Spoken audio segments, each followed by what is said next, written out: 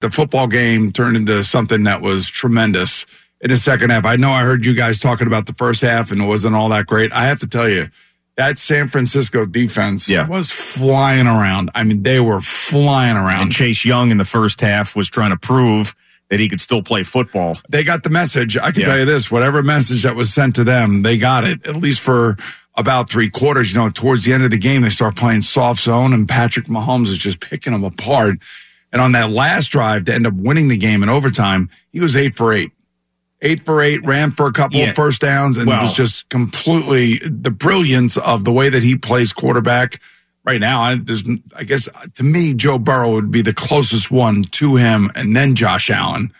But you could see how he just completely took over the game at the end of the game, reading blitzes, getting rid of the football out of his hands, being accurate, stepping up in the pocket, knowing how far he had to go, getting down, taking hits. I mean, he was amazing in the second half. Yeah, a couple of things about that last drive. One, those 2 runs were just him putting the team on his back. One was on 4th down, and the other one was for, 16 yards? That was on 3rd and 1. Yeah, on 3rd and 1, which was critical. And then also, Steve Wilkes made a critical error. He sent everybody on a 3rd down to go and get Patrick Mahomes. I mean, he did straight up cover 0, go get him. And that's just, he got flustered and frustrated. I know, but here's the thing. Steve Spagnuolo is doing the same thing. Now, it's going after Brock Purdy, who, by the way, played pretty well. Different, man. I know it's totally different, but sooner or later, it's like you got to pick your poison. Yeah. And I think Steve Wilkes just wanted to get after him, see if they could hit him. I think it was, are you talking about the one where he hits Jerick McKinnon out of the backfield? Yes. Yeah, I mean, and Jerick McKinnon did a pretty good job, like almost making the guy that was blitzing off the end, thinking he was going to block him. Yeah. And it's within the offense that Patrick knows he's got to probably retreat and throw it over this guy. Yeah. It would have been interesting had that, I don't remember which guy was blitzing at that particular time, but if that guy had peeled off with McKinnon, what would have happened on the play? Yeah, but I mean, from a layman's standpoint, you sent people at the best quarterback in the league, and he just calmly looked down the field, found the guy, and was another backbreaker. I mean, now I don't know what the answer is. Like, what's the answer? If you don't send everybody, then he sits back and picks you apart. Probably. If you send everybody, then he just quickly gets rid of the ball. So I mean, I could sit here and say that the 49ers made a mistake, but just Patrick Mahomes is just too good at this point. And this is the stuff we were saying on Friday in picking the game, that there were 3 factors that I think that the Chiefs had a major advantage. And it was defensive coordinator, championship experience, head coach, championship experience, and the unquestioned, undisputed best player in the league. And he'll find a way. As good as the Niners were, he found a way. Yeah, it's hard to really put into words the way that he plays quarterback, but it's amazing.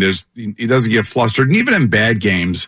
Which, his season this year was not a spectacular season by his standards, by any stretch of the imagination. Remember, we were talking about how they couldn't find any wide receivers early in the season. They had to run the ball, and it was all about defense. And still, this defense, by the way, only gave up 22 total points in 4 playoff games in the second half. Think about that for a second. Yeah. I mean, they were that damn good. Do you have any Kyle Shanahan sound as to why he deferred there? Why he took the ball? Yes, here is Shanahan on the decision to take the ball in overtime. It's just something we talked about with, that none of us have a ton of experience of it, but we went through all the analytics and talked with those guys, and we just thought it'd be better. We wanted the ball 3rd. If both teams matched and scored, we wanted to be the ones who had the chance to go win, and we got that field goal, so we knew we had to hold them to at least to a field goal, and if we did, then we felt it was in our hands after that. See, that's the analytic part of it. But the problem is you got to take into account who the quarterback is on the other side, and anywhere outside of field goal range on 4th down, they're going to go for it. Yeah, I mean, that's the advantage like for they Kansas did. City. Like they did on that 4th and 1. And that's a lot of assuming where he goes, we want the ball 3rd if both of us go down and score. I mean, that's just a lot of looking into the future. And how about the fact that, you stop them and then you go win the game after that. I know, but at least he gave a legitimate answer. This wasn't something that he was searching for. It was something that, they did discuss. Nobody has ever had this situation before in the NFL. So at least he reasonably discussed it with his analytics guys. These analytics guys, they're getting away all the time, man. Kevin Harlan on Westwood One. And a fan has come out on the field and running and is hit. The ball was caught, and the gain was to the 39. And they have stopped play with security all over the interlopers. And we have stopped play. 2 were on the field. 5:19, third quarter. Those are the streakers he's giving you all the time. The guy is drunk. Yes, and they obviously stopped the game briefly. They did not show up. Lord, now they're cuffing him. But pull up his drawers, whatever you do. I got to tell you, Kevin hates those people. Well, he describes it very well, though. He does, but you don't really ever hear any other announcer describe it the way he does with such disgust in his voice. You're right. You know? That is very true. Well, I hope it was worth it, my friend, because you got a night in the clink coming up. That's great. Then there's Romo. You talk about what he was doing while he was announcing the game. Here was his Hulk Hogan impersonation, I suppose. Clotheslines him like, wow, Hulkster.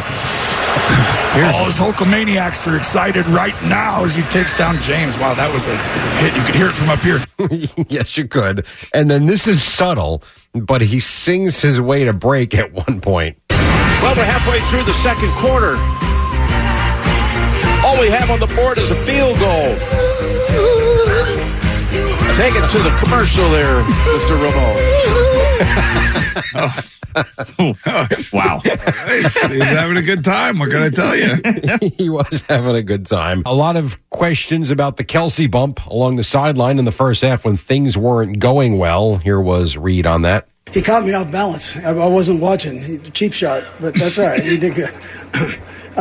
He was really coming over just put me in. I'll score. So that's really what it was. Well, I love that. I mean, it's not the first time. So I appreciate him. Okay, fantastic. Yeah, I mean, that's the most aggressive I've ever seen a player bump into a coach and yell in his face. Well, Taylor was in the house, man. He didn't really get to touch the ball up to that point. Yeah, I know. There was one point he had one catch for 5 yards, whatever it was. But, I mean, I understand that these guys have a very close relationship and they love one another and stuff like that happens. But with that being said, that's still the most aggressive player to coach interaction I've seen in the NFL. You know, they were talking about the night before and how the leaders, and Travis being one of them, all talk to the team. You know, he runs a lot in front of the cameras. Mm-hmm. Nobody knows. If you look, he'll wait till the graphic is up and then he sprints by. He knows, smart guy. Yeah. Yep. But anyway, so Travis gave this impassioned speech the night before that everybody was talking about after the game, or even before the game, for that matter. Yeah. Yeah, whatever.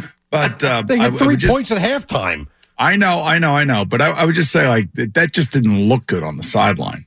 Yeah. And I know he was frustrated. Everybody gets frustrated. I think A.J. Brown said, if that were me on my sideline, I'd be kicked out of the NFL. He's probably not wrong. That's a little extreme, but we'd be killing him today. It's probably true. Yeah, I didn't think it was, look, it just had a bad look. Andy's 65 years old.